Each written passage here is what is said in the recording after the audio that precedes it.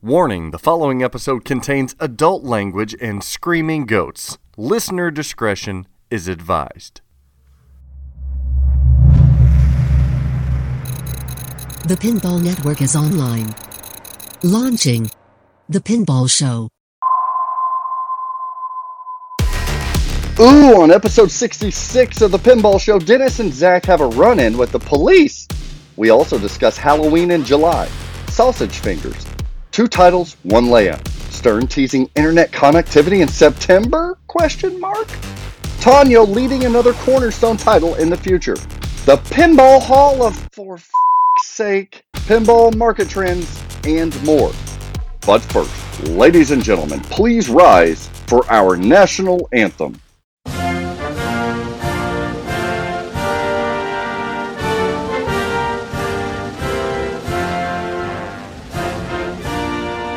Hold the hand, Chico. Hey, hold on. 2 cars coming.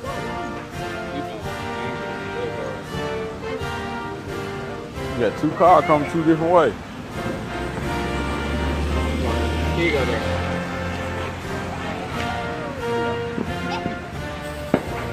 Bag up. Bag up, Terry. Put it in reverse, Terry. Put it in reverse. Oh, Lord, Jesus. Oh, Lord. Oh, Jesus. What you doing, Terry? Terry, what you doing?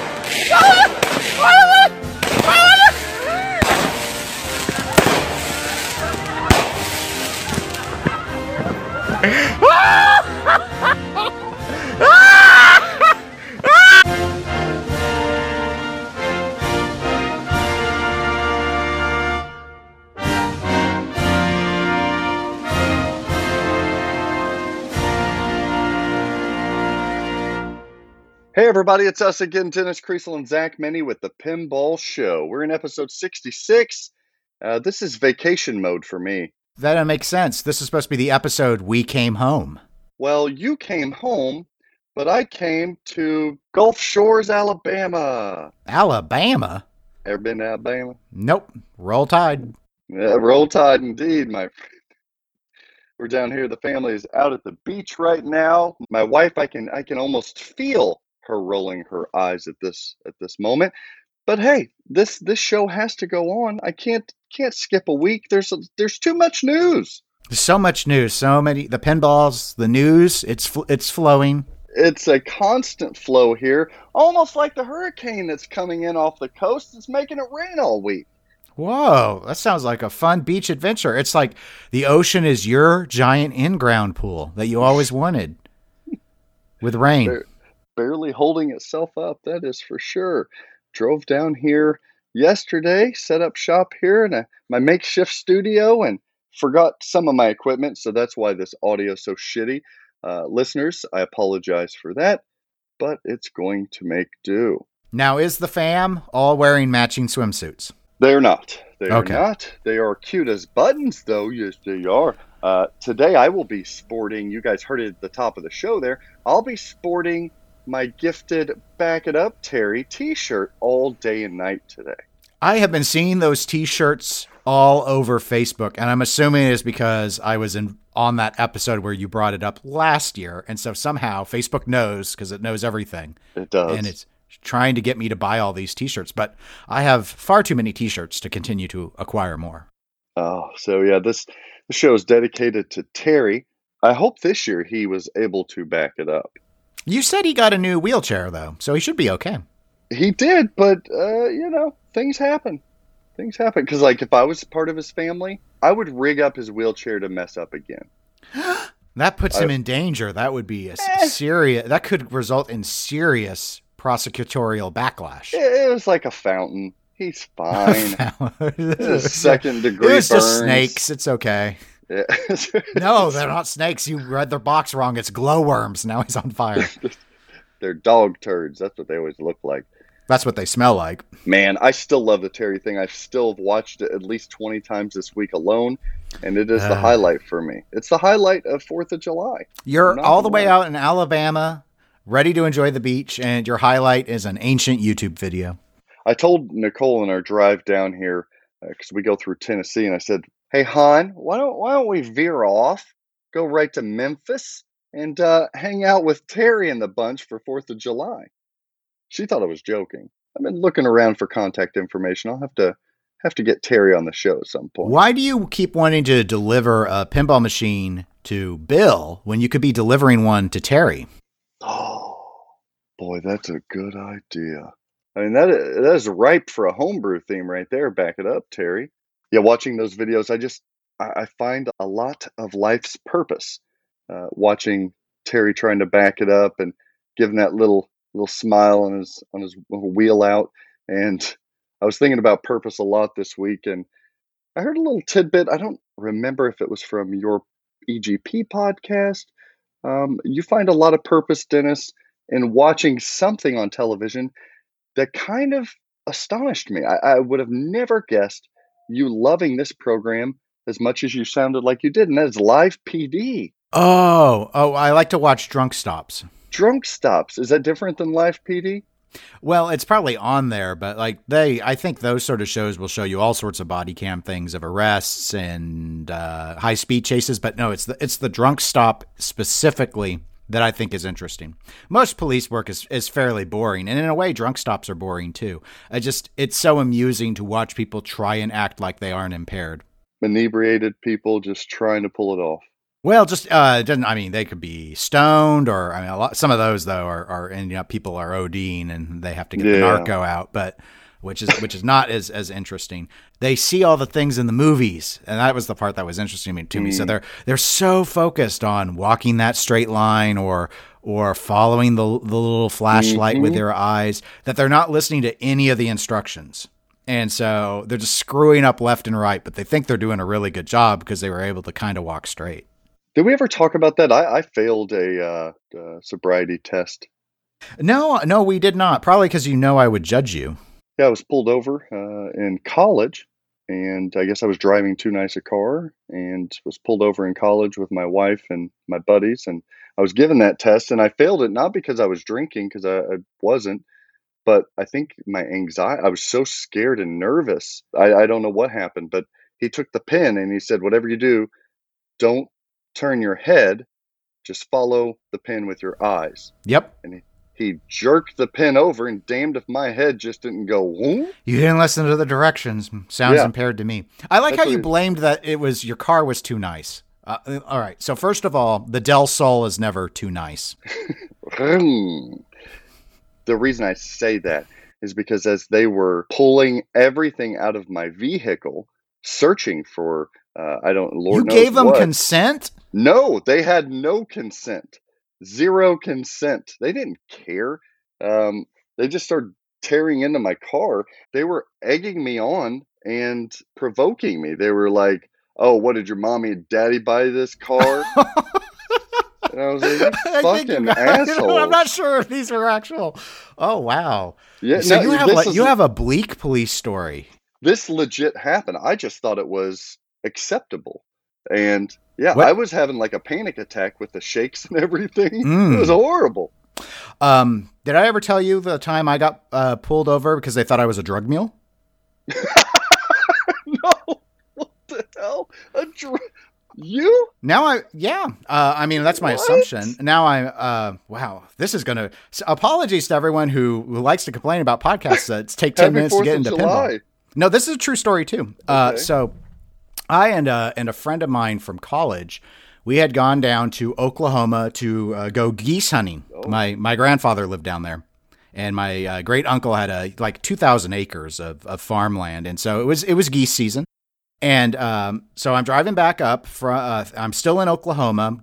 I think I was near. I can't remember if I was going through Oklahoma City or Tulsa.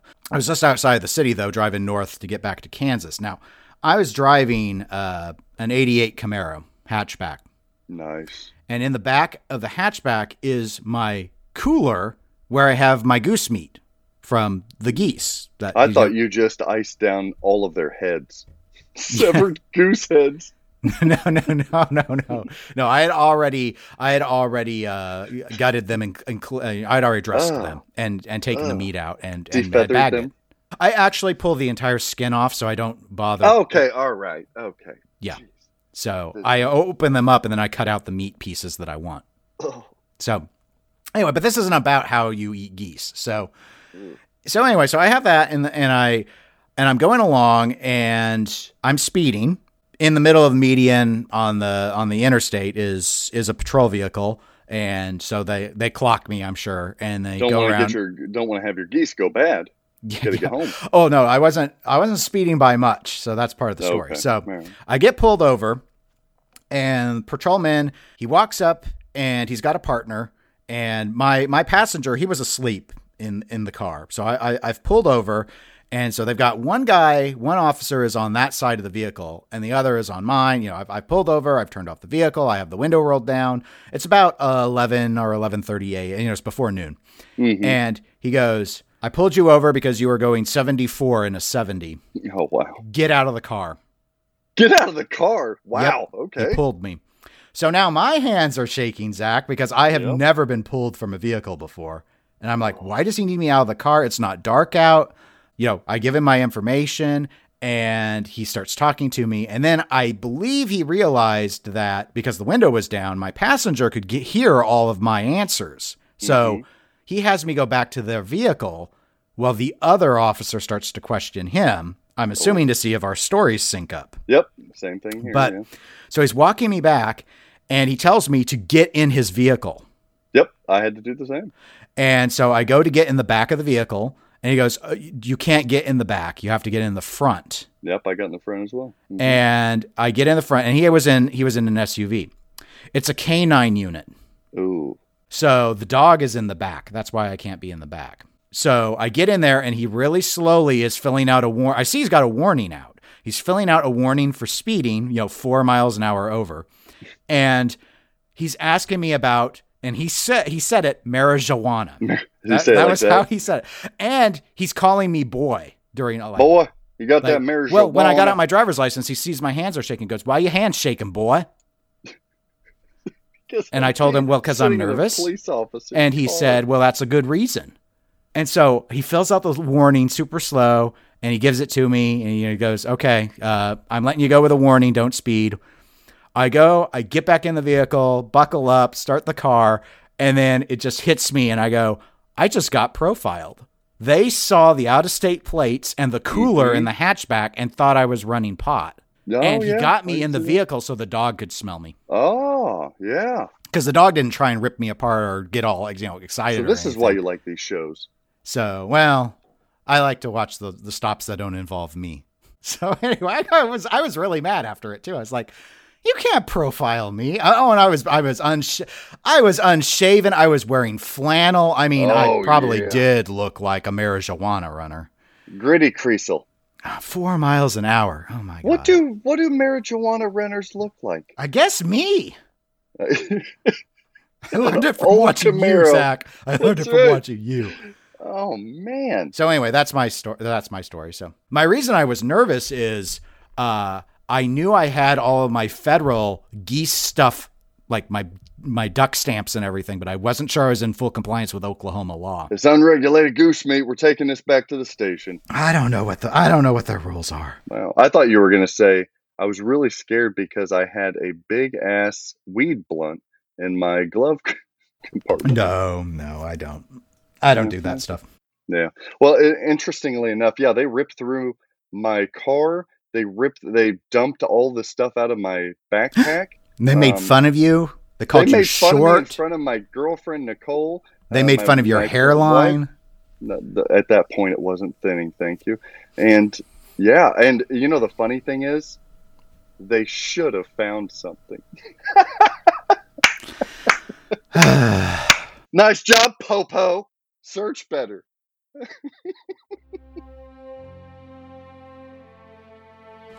Hi and welcome to this week's SHIT update with Dr. John on the Pinball Show. So the cat is out of the bag and the new spooky game is Halloween, which is based on the 1978 film by John Carpenter. For those unfamiliar with the movie, it was an incredibly cheap movie which took 2 weeks to write the script, 20 days to shoot. The writer, John Carpenter, also composed and played the score. And the mask worn by Mike Myers, the killer, was actually a James T. Kirk stretched out $2 toy store mask. So the game itself is in 3 editions, as we know, the Collectors, the Bloodsuckers and the Standard, with the higher end model, the Collectors, coming in at under $9,000 unless you want to add the Buttercab, and that'll get you to just under the $10,000 mark. Orders will probably be starting either by the time you hear this or sometime this week. So for those who are in the Spooky Fan Club, keep your eyes on socials and emails. That's it for this week. Back to the central position. Hi, this is Ken Rodberg with your Jersey Jack update. Over the past week, Jersey Jack Pinball has opened up its new website for purchasing all kinds of Jersey Jack pinball gear. The website is pinballwizard.com, which, to be honest, I was a little bit surprised wasn't taken already, but that's where you can go to pick up things like logo t-shirts, of course, along with a lot of other Guns N' Roses merchandise, including both the Skeletons and Monsters versions of the giant banners, posters, hats, and patches. And you can get the previously mentioned $199 Guns N' Roses topper direct from Jersey Jack. Looks like they'll be adding more stuff as they go along, as they have headers for rotating featured legendary t-shirts, as well as factory finds, which are discounted limited inventory items. We'll have to see what other Jersey Jack merchandise gets added over the next few months. For the Pinball Show, this has been Ken Rudberg.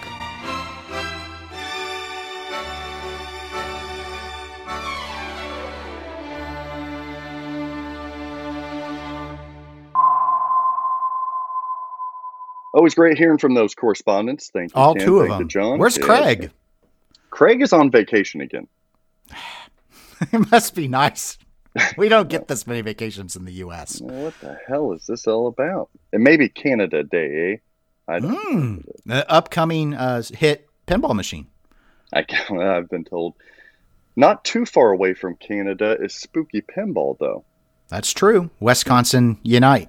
Yeah, Bentonians up there are anticipating and awaiting the newest pinball machine from Spooky Pinball, which was announced this last week. It was announced as Halloween, the 78 film. That's correct. 1978. Hot damn, 1978 film, horror film, introducing Michael Myers into the world. Now, you're a fan of this film. Yeah, it's one of my favorite classic horror movies. Are you a John Carpenter fan in general? Yeah, I'd say so. Though I always think it's amusing because he likes to write a lot of his own music and it's all super basic. Oh, well. Dun, dun, dun, dun, dun. But I mean, it's real catchy. I mean, that one and also the Escape from New York theme, I think of a lot with him. He's got some good films. I think at times he's overrated, but this is definitely it's a just good film. Yeah, he really worked on really low budget style in an era where it caught a lot of attention. For what he was able to accomplish with that. And now, some of it is, it could be a little like, I still remember, was it Assault on Precinct 13 and, continuity things weren't always really strong. A firearm thing. I remember they just glued silencers on everything. They had silencers on revolvers that just wouldn't work and stuff. And it's and I remember there was a scene where a guy was shooting and he was out of bullets and it was in his revolver. And he just goes dang silencers. He didn't know he was out of, the gun wouldn't buck or anything. So, but somehow with a silencer, that meant even the shooter didn't know Nothing, the gun was out of ammo. They're magic, those silencers. But we aren't doing Assault on Precinct 13. You're very firearmsy today. Talking about a lot of guns. Are you an assassin? No. Dennis Creasel. We didn't grow up with guns in the house. But they were in your cars. Yeah. No. But my one side of my family were hunting guides in Alaska. That's a whole other story. I know. We've heard of all these wilderness people in the Creasel. So I have done things with fire. I haven't fired a gun in years, but Michael Myers didn't need a gun. No, he liked to use his mitts or blades or both. I would rather be killed by a knife from Michael Myers than he just looks like he has these big sausage fingers. It scared the hell out of me. It's just just imagine this. He's choking people. You just hear him yelling, "Jimmy Dean, Jimmy Dean." I'd be like, those fingers, they're so punchy. Yeah, take me out with a knife quickly, Michael, please. Spooky Pinball teased a couple pictures of the game this last week. And if you guys are listening to this, they've talked about revealing a lot, if not all, today. But we didn't want to wait. We wanted to talk about it. So, yeah, we may be a little bit behind here. But they included a zoomed-in picture of the playfield, a tombstone. Did you see this picture, Dennis? I did. It's an iconic tombstone from the film. Judith Myers, our sister daughter, yeah, and it's a nice sneak peek because it gives you a mold, but it also gives you peripheral information that you can kind of look at as well. Listener, what we're seeing is it looks to be under this tombstone. Likely, I don't know if that's an entrance of an orbit. I believe it would be, or it's a stand-up target under there. And then to the left of that, there's another pathway. And then to the left of that, a scoop. It looks like there's a shiny blade of a kitchen knife. I don't know what Michael Myers uses. It's not a machete, is it? His tools change throughout the different films, but in the movie, I believe it's a butcher knife. Oh, it's a butcher knife. Or yeah, it looked like a cooking knife. No, or a carving knife, I guess. Carving knife. Yeah, pumpkin carving. Yeah, right. Because a butcher's knife's the big rectangle one is. That's right. Yeah. All right, then yeah. I'm wrong about that. He doesn't use that. Yeah, I think it's a carving knife. So we see that it looks like it's horizontal, laid up and sitting up along that shooter lane. And it is of metal because it's showing reflections from that tombstone and the rest of the playfield. We see a little bit of the plastic art. One of the big things we see, Dennis, is what looks to be metal gates on that upper playfield, probably representing that psychiatric facility. Yeah, I can't think anything else in the film that had any fencing like that. Somebody said on Pinside that the school, shots of the school. There is a chain link fence around the school for like the playground, I believe. Yeah. So I don't know. We see some art blades here. It looks like a dark blue nighttime woods area. Any thoughts to what this could be? It looks like a regular shooter lane. I think it's going to flow into an orbit if I had to guess. But these two lanes in this pic, they're not both orbits. Yeah, it's just too zoomed in.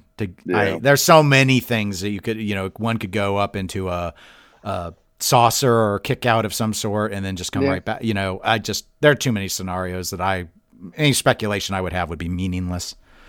Do you think it's a good idea that they go psychiatric facility on the upper playfield? I do. Because as we said before, what set pieces are you going to use? Yeah, it's that or the school, neither have a lot of screen time. Sure. So, it's more the story. I mean, you might as well put it, because especially depending on how the modes are going, one of the things, if you were, for example, playing as Michael Myers, getting out of the facility is obviously the early part of the film. So I got to say, this is not going to be a popular opinion. I know that people have been raving from inside saying the art is fantastic. Wait until you check out the art here by Jason Edmiston. He's done a lot of horror film art in the past, but he's really done a lot of work on Halloween, and it does look phenomenal, his portfolio of pieces. But these plastics, I hope I'm wrong, but Dennis, the plastics under this tombstone, frankly, look like shit. But I don't know. Maybe I'm missing something. Well, I don't get hung up on art as much in terms of what would make me want or not want the game. Yeah, it's not as sharp as what I think we've gotten used to lately. It's a little less fine line work and a little more Crayola crayon. But I didn't think it was bad. Halloween art. Dennis Creasel, ladies and gentlemen. I like the back glass. The back glass looks phenomenal. That's really sharp. I do like the back glass. Spooky's often had really good back glass. Like Rob Zombie had one of the best back glasses in my opinion. That was a good back glass. Rick and Morty was a bit simplistic, but still a good back glass. TNA looked good as well. Alice Cooper for my money, Alice Cooper's been their best It's backlash. a good one. It's a good one. Zorno. I thought he was going to be doing art, but I guess Dominoes, very pizza-like. not. Oh yeah, absolutely. The Noid. The Noid. Yeah, the Noid. We got a little sneak peek of that. We also, if you go into the Facebook comment section, you see Bug taking pictures of the game itself, and we get a little sneak peek of the head art with Mike Myers peering through the hedges or the grass. Them taking pictures of Bug taking pictures is very Inception. Especially with Mike watching. Yes. I wonder if his friends call him Mike, or did they go formally Michael? Mikey. Mikey likes to kill, doesn't him? Yes, Hey, look, Mikey likes it. Like pumpkin pie. You just see him eating cereal with sausage fingers. He just shrugs. Does Michael Myers make any sound? I know that Jason from Friday the 13th kind of makes some, but Michael doesn't make any sound, does he? I'm trying to remember if you ever even hear him breathing. He's not real. No, basically, no, okay. He's quiet. Okay. Yeah. I think the big difference that I always, because I don't really associate a lot of sounds with Jason either, was I think that Jason is willing to move quickly and Michael Myers, I think, always walks.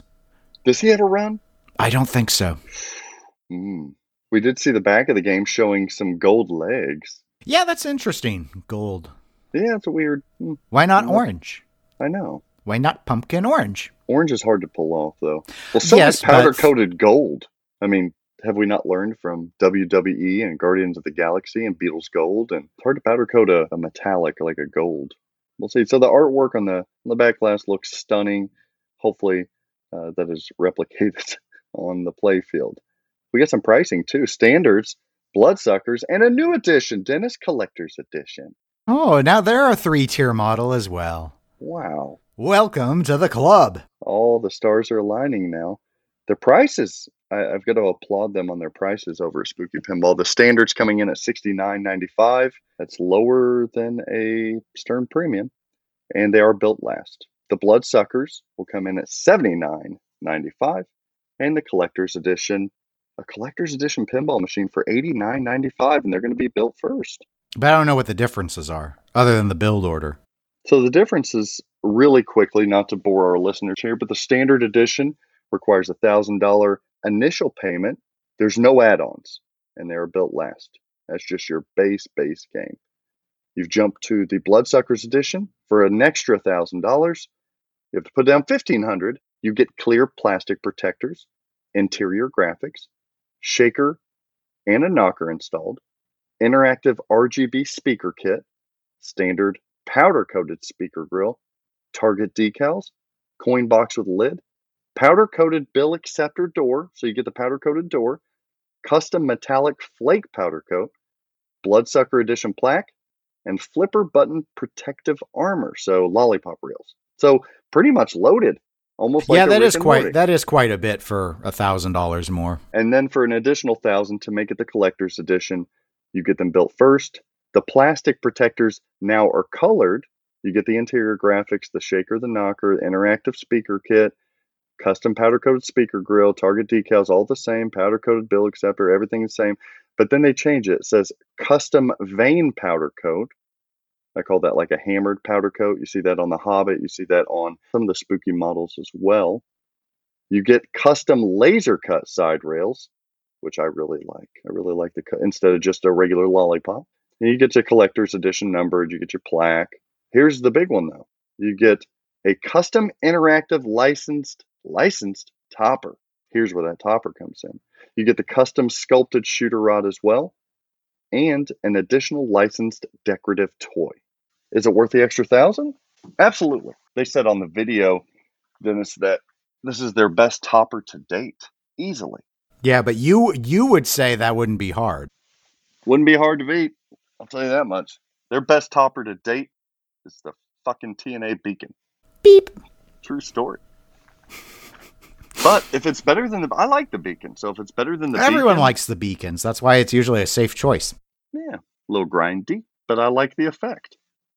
So if you're getting a topper, a shooter rod, an additional like a playfield decorative toy, and you're getting, it sounds like better powder coat coloring, and then the laser etched side rails. I think that alone, because that sounds like the difference here, that alone is worth that extra $1,000.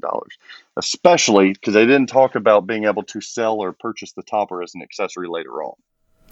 Yeah, I think you're putting too much weight on the topper. I don't. I see the $1,000 jump from standard to bloodsuckers. I struggle to do the jump to collectors. But, Yeah, well, 2020 called and it's laughing at you. well, I'm not saying it won't sell out or anything. I'm just, I'm like, talking about for the me, topper I putting too wouldn't, much because weight. part of that value is that number, and I don't care. But why not just spend the extra $1,000 and sell the damn topper for $2,000 later? Because that's predatory? I don't know. It doesn't seem like worth my time. Now, on this, you do have to spend $2,000 initially as a payment, so that's noteworthy. And then the Bloodsuckers and the Collector's Editions both have the option of adding Butter Cabinet for an additional $1,000. Now, some people are saying, now we've got 5 models. Yeah, I mean, it's still I get it. I could see why they would say that. I don't know when orders are open. They might be open now, but it looks like production-wise, they're already starting the production on these. The first 50 are going to go to special people to get them on location, per Charlie and Bug. Then 50 are going to Spooky Direct customers. Then 50 are going to be dispersed to distributors, and vice versa, just alternating between 50 here, 50 there, 50 here, 50 there. Any interest here, Dennis? Until I see the layout, no. But, I mean, I like the theme. But, yeah, I like the theme. I don't buy off of theme. So, I mean, Alien's one of my most favorite films, but that's not a good game. Oh, you want me to rehash the Ash quotes? Is that what you want me to do? No, I'm just saying, like, I'm interested in learning more because I do like Halloween. I think it was probably a pretty good pick from the suite of horror movies that you could pick from. It's iconic. A lot of people respect it if they don't love it. I agree. But until I see, like, there are aspects like the multiple upper playfield stuff, I have concerns. Like, it sounds like it's going to be a clunk design to me because I just don't see how you can have flow with all of what they're talking about. And I'm more of a flow player, so. But that's just my personal preference. Yeah, very true.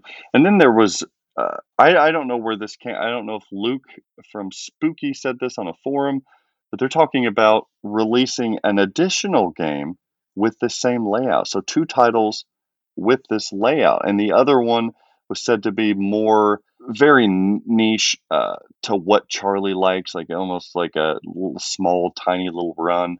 What? Killer Clowns. I don't know if it would be more family friendly, just so you can balance out those sales.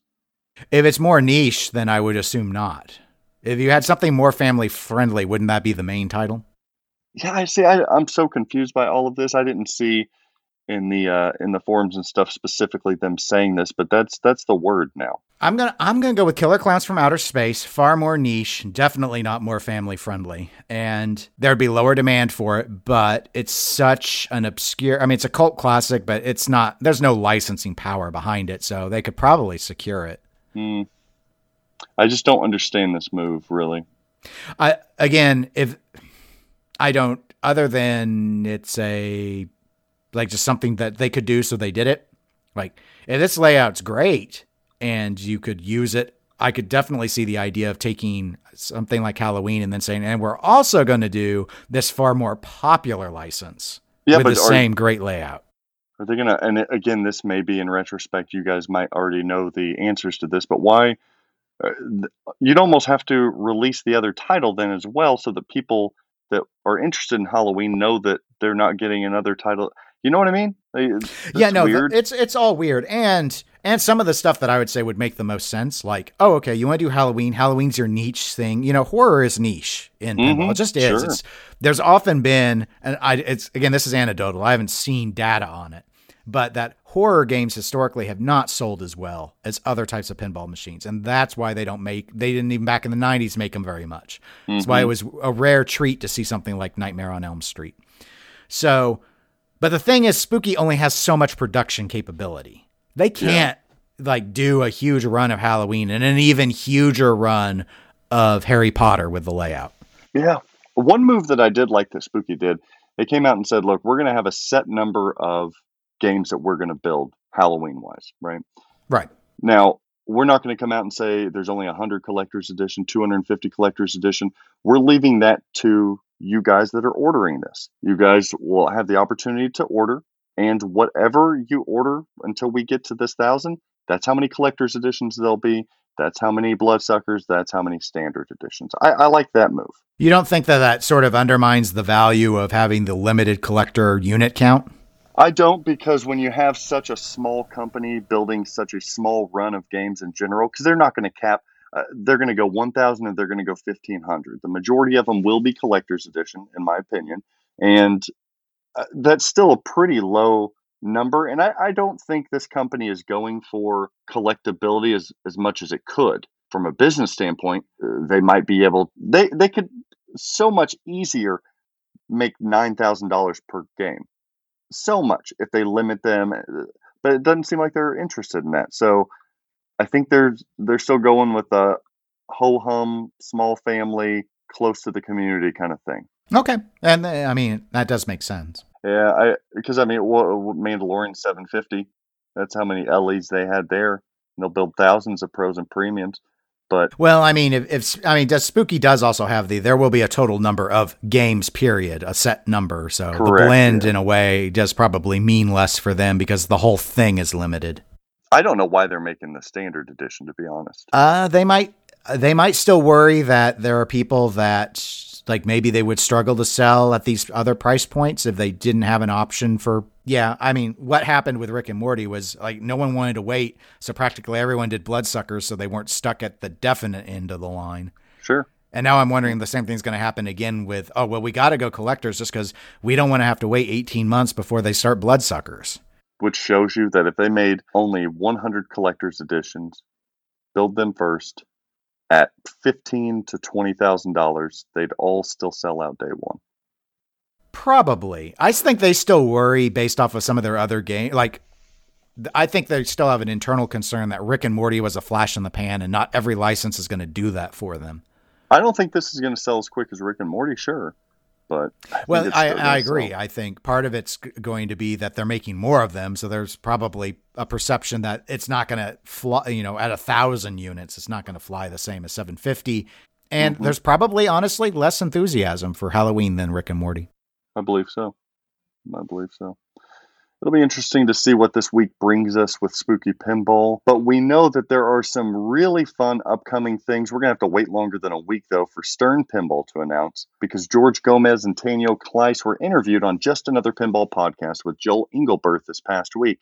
They took a deep dive into the development of Deadpool Pinball and some really great in-depth discussion about the early concepts, design, code, reception of said game. But the big news here, George Gomez dropping the biggest nugget on Just Another Pinball podcast exclusively on the Pinball Network.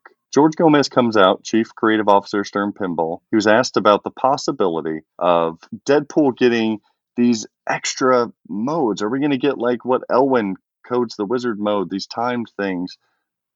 What Dwight Sullivan has been doing with these side missions that you can start them up as a separate mini game. Are we going to be getting that for Deadpool? George Gomez laughs and he proceeds to talk about teaming up with Tanyo again for a project. But this project is bigger than any pinball title. They're collaborating right now on a project coming out in September that will impact a lot of games. Ladies and gentlemen, I believe that he has just dropped the gauntlet of internet connectivity finally coming to Stern Games in September. Ooh. We wondered, does that mean just games going forward? Does that mean just Scorebit like in a leaderboard? What does that mean? But the way they talked about this, Dennis, it feels like they're going back to probably Spike games.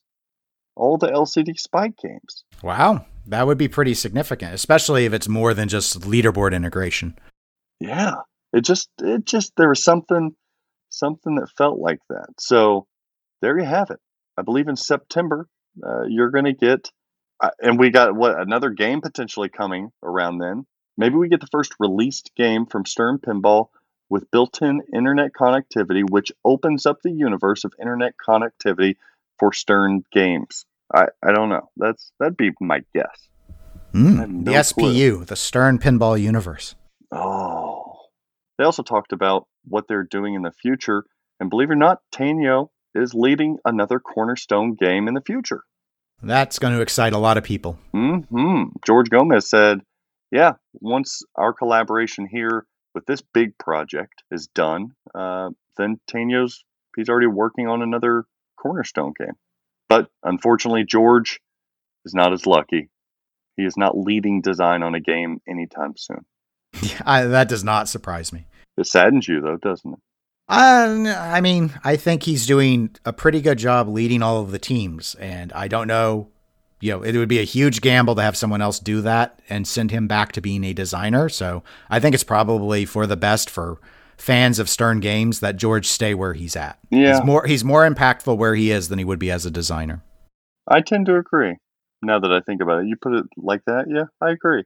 We know that he stepped in to make that T-Rex do something in Jurassic Park.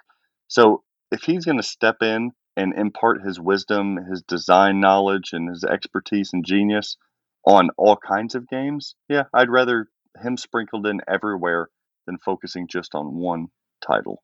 I don't know if you listened to the podcast yet, Dennis and listener, but did you hear Joel Engelberth ask about his signature? Yes, that was a ridiculous question that I can't believe Joel bothered with. I'm so glad he asked that because I've been wondering, and reasons in the future you'll know, but it was very helpful hearing how that came about, his whole signature, how it's changed over time. I've noticed there's more accents or less accents. He dots some things twice at the end of a stroke, sometimes once. I just didn't know if there was any rhyme or reason, and I think my homie Gomi appreciated being asked. As did all the forgers. Please try to have somebody forge that signature. It's all in the strokes, baby. It's all in the strokes. Different strokes for different folks. I'm sorry, but there is more drama in Vegas. Always bet on black. I'm not a gambler. It's not my stroke, baby. Are you a gambler? No, not really. I mean, I took a chance doing this show, but there really was no winning, so I guess it's just a loss. Yeah, it was there. It was a nice... You're the joke. That's what makes it so funny. Well, I wasn't going that far, but your initial joke was better. The Pinball Hall of Fame in Vegas. They opened there. Yeah, everybody's going to take pictures by the big old sign. Huge sign. You can see it from the chopper tours. Have you seen my sign? My sign is huge. Sign so big, like your vagina. I was going to be like, I am the largest. My sausage fingers are super tasty. Have you seen Mike Myers' fingers? Got nothing on my fingers. Finger girth, absolutely fantastic. My fingers got stamina. What doesn't have stamina, I suppose, is the surveyor that went out there and measured the lot. Yeah. Dennis, do you have any info here? Because I know that basically the surveyor went out, they built this damn building, and now the adjacent or the neighboring hotel is saying, hey, there's some footage of your building on our property. Yeah, I don't know a whole lot more. My understanding is approximately 8 feet of the building is spilled over onto, I believe it's the Dream Hotel's property. Wow. So my understanding is the surveyor made a mistake in plotting what land was actually possessed by the Pinball Hall of Fame. And of course, the building's already up now. So word is everyone's securing their lawyers. My understanding is surveyors are supposed to carry insurance to help cover mistakes, but obviously this is a very significant mistake. And I don't know yet what the solution will be. I'm sure the ideal solution would be to make an arrangement with the Dream Hotel to acquire that 8 feet of land.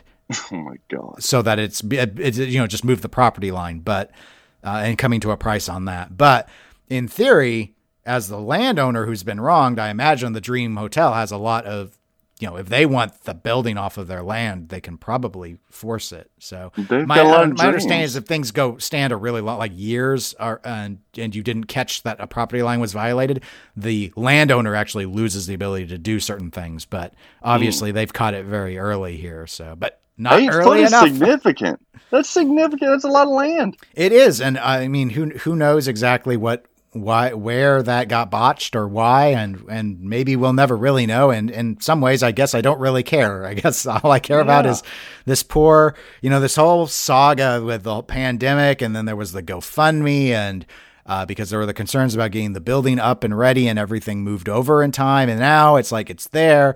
There's this huge announcement when the county commissioners declares it a special pinball day, and then wow, 8 feet over. We're not talking about Flagstaff, Arizona desert land. This is the Vegas Strip. This is 8 foot of Vegas Strip. And that's where I think the big, it's like, how much is an 8 foot strip of land worth? Plus, I'm not clear on if this was land that the Dream Hotel was planning to develop. So if this is interfering with something they wanted to do, ouch. What about easements? I thought there was easement allotment and all that. This is what easements are for, right?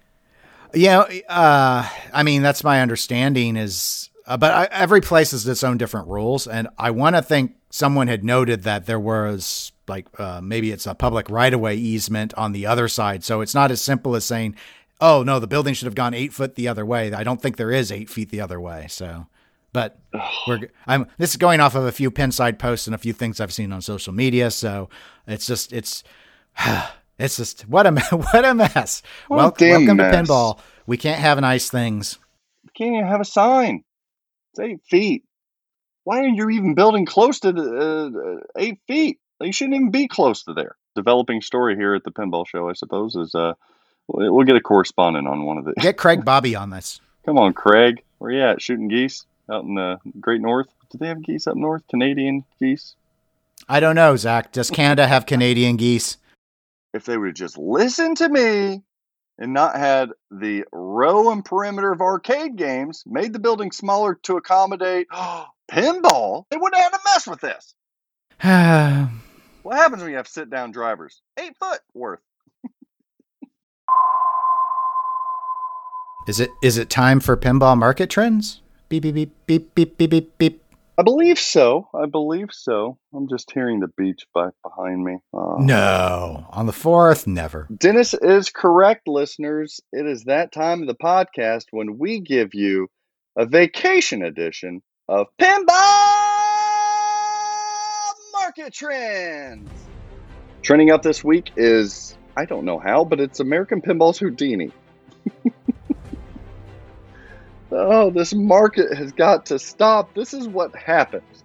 This is what happens, listener, when you have squeezed all of the juice out of the Stern lemon, out of the JJP. Well, JJP squeezing their own juice. They can't make the lemonade fast enough.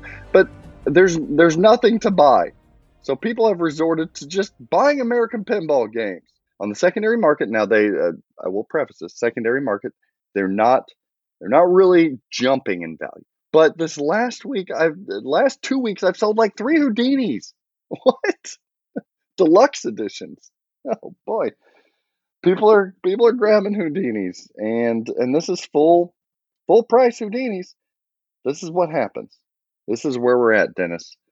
A market that is so engorged with sausage fingers that people are grabbing Houdinis. Well, you know what I always say about the market on Houdini. It's a tight one, but it is findable. So true. Also trending up this week is Stern Pinball. Because did you not just hear that interview with just another pinball podcast where George Gomez is insinuating I did hear. We all heard. The internet connectivity. Come on. I'm feeling good about this one. I'm feeling good. I'm feeling pretty good. I'm hoping there's a reason to try to collect them all, like the Pokemon. That would be weird. Them trophies, you and I nailed it. Episodes back. Those trophies from Avengers, we're going to see them again. Special reasons. We're going to see them again. You think we'll get that damn adapter? Oh. That's what I was just thinking. What about the direct capture? Stupid cards? Direct capture adapter. Then maybe they'll be built into this little dongle that you have to, because you're going to have to buy a dongle, I would think, for older games, if they do to internet connectivity on older games. I think someone by now would have told us that they found the Wi-Fi card in the back of the box. Just, hey, there's a Wi-Fi in here.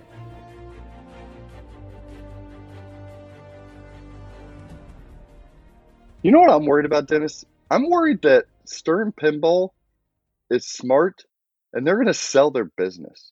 Go what do you with mean? Me here. I mean, do you anticipate or see assessing this company to be worth more than it is today than it ever was or that it's ever going to be? Well, it's hard to say ever going to be. Yeah, but if you're I think And it's how a much risk was it worth not to back in the sell. Data East days? I don't know. I'm talking about just contemporary Stern. Oh, okay. Well, I mean, yes, that I'm sure, but it's like, sell it to who? They've already got a mix of investors involved. They're not, I mean, unless this would have to be really, really pioneering for this. Like, there's nothing. No, this is going to sound really mean, and I don't mean it this way, but there's nothing really innovative about this field, like pinball. There's Okay. not. That's what Deep Root was trying to do, I thought, with like the pin bar and all of that. It seemed like everything about Deep Root to me seemed like we're trying to come up with a whole bunch of tech and then either sell the rights to the tech or sell our company as like the patent holders to all this tech. That's what they always felt like to me. That Stern just adding yet another feature to a successful, like, I think the owners, investors in Stern Pinball are probably just really happy with how well it's all going. Why not just keep your investment and earn your dividends? Yeah. It's not. This isn't a penny stock that you pump up. It's not GameStop. We're not diamond handing this and then flipping it just on a capital gains. I just don't think it grows enough for that. You don't think so? There are a lot better investments if you want to just like get shares and then sell shares higher than doing it in pinball. No one's close to them right now. Sell, get out, spend the rest of the day at the beach. You know what? Speaking of, I'm going out on the beach. Trending down this week, the LA Clippers and Atlanta Hawks for choking and not being able to do it now that my Suns are in the championship with the Deer up in Milwaukee. I think I'm going to go to a game. Didn't you want to go to a championship NBA game with me? I actually don't really care for basketball. Okay. Which is unfortunate because I went to KU, which is a huge basketball school. Yeah. And Syracuse. Yeah, Syracuse was too. What the hell? And lacrosse, a sport I've never understood. Yeah, so deals of the week. Go find your own fucking deals. Deals of the what the fuck. There's plenty of them out there. I'm going swimming. I'm going to the beach. Screw all of this. Pinball! Market trends. I'm waiting for the hotel staff to come and evict you out of that room. Get out of this bungalow. You don't belong here. Indiana trash. Fucking Take you and your Jimmy Dean fingers and get out of here. girthy. All right, closing down this shit show. If people want to reach out to us, they can do so at thepinballnetwork@gmail.com. Dennis, where can people reach you at? They can always email eclecticgamerspodcast@gmail.com. And if you got a sausage finger, reach out with that. I so would like to die by knife over hands. Michael Myers. And we also have an open Discord now, I believe. The pinball community. I think that's a thing. Wasn't George saying that's a thing now? Yeah, I joined it. It has a lot of channels. I was overwhelmed. I was a little bit trending down on the number of channels. I muted like 12 of them. Ooh. Well, because I only want to see the notice that there's new messages on channels that I'll read. So I go in and I mute the ones that aren't on topics that I care about. I tend to do that too. Like if I've joined another Discord chat, there's too many. If there's too many updates and I'm seeing it bold too much, I'm like, you know what? No. Yeah. No. Well, that's what the mute's for. So that's what I started to go through and be like, okay, I don't do anything in this and this and this. Mute. Yeah, it's a mutiny. So we have an open Discord, the pinball community. I don't know whose that was. Was that Don't Panic Flip George Fisher? I think so. I think that's George's. It seems like George sets up all the Discords. He set up every Discord in the world. He was so nice. Yeah, what a nice feller there. I saw he bought a dialed in, or so he said. It was all covered in a tarp. I almost said, what if you get home and you realize it was a trick and it's WWE all along? Ooh. That should be fun watching him play some dialed in because he brings so much innovation to the streaming community. We'll have to see what he does with I like the JJP game. I do too. I wish I had brought dialed in home, but I didn't. Really? You could have called Coin Giver. We could have get you something. Flipping out pinball, this week's product showcase is everything. Buy. Or actually pre-order, to be honest with you. Yeah. Give us a call, see what we got, 812-457-9711, or email me at Zach, Z-A-C-H, @flipthenoutoutpinball.com. I'm trying to think if there's anything juicy at Flipping Out Pinball. Oh, we did have a recent stream. Joel Engelbert did a stream flipping out. He had Dwight on again in chat explaining play-by-play on all those rules, learning a lot. Joel's like the expert on that rule set at this point in time. And if you don't like that medium of rule sets, I think Stern just distributed their written version of the rule set on The Mandalorian. But go ahead and order yourself a Mandalorian. Why not? Straight down the middle, a video series about pinball and rubber bands and whatnot.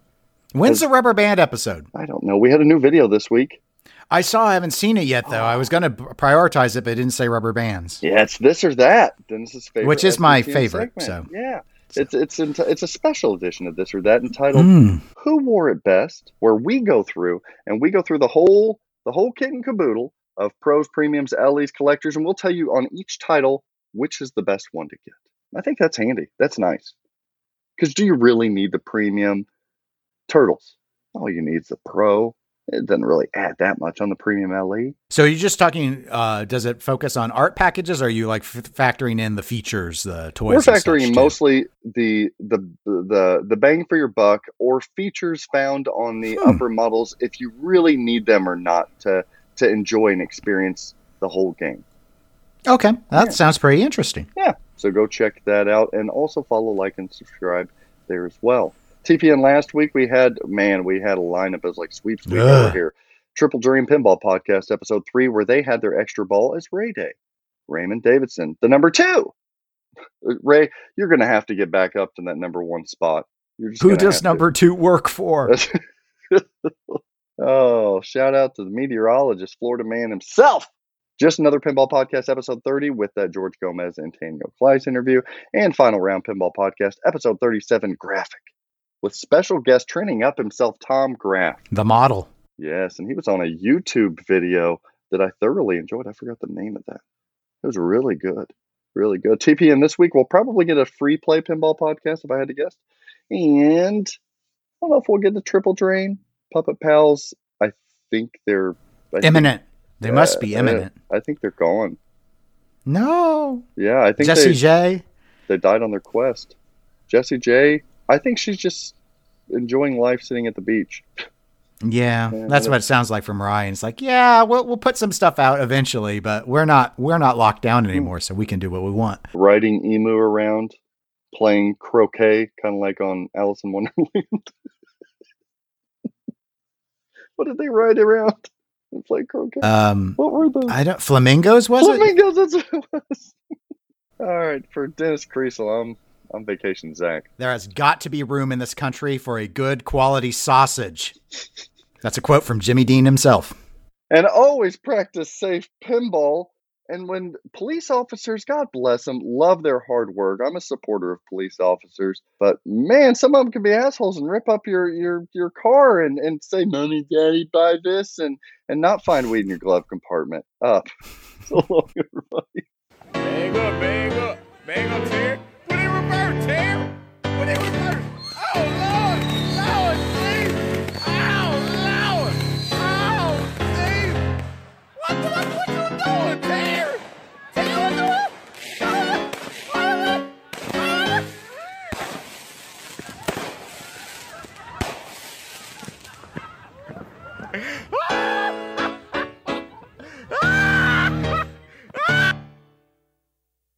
Bag up, bag up.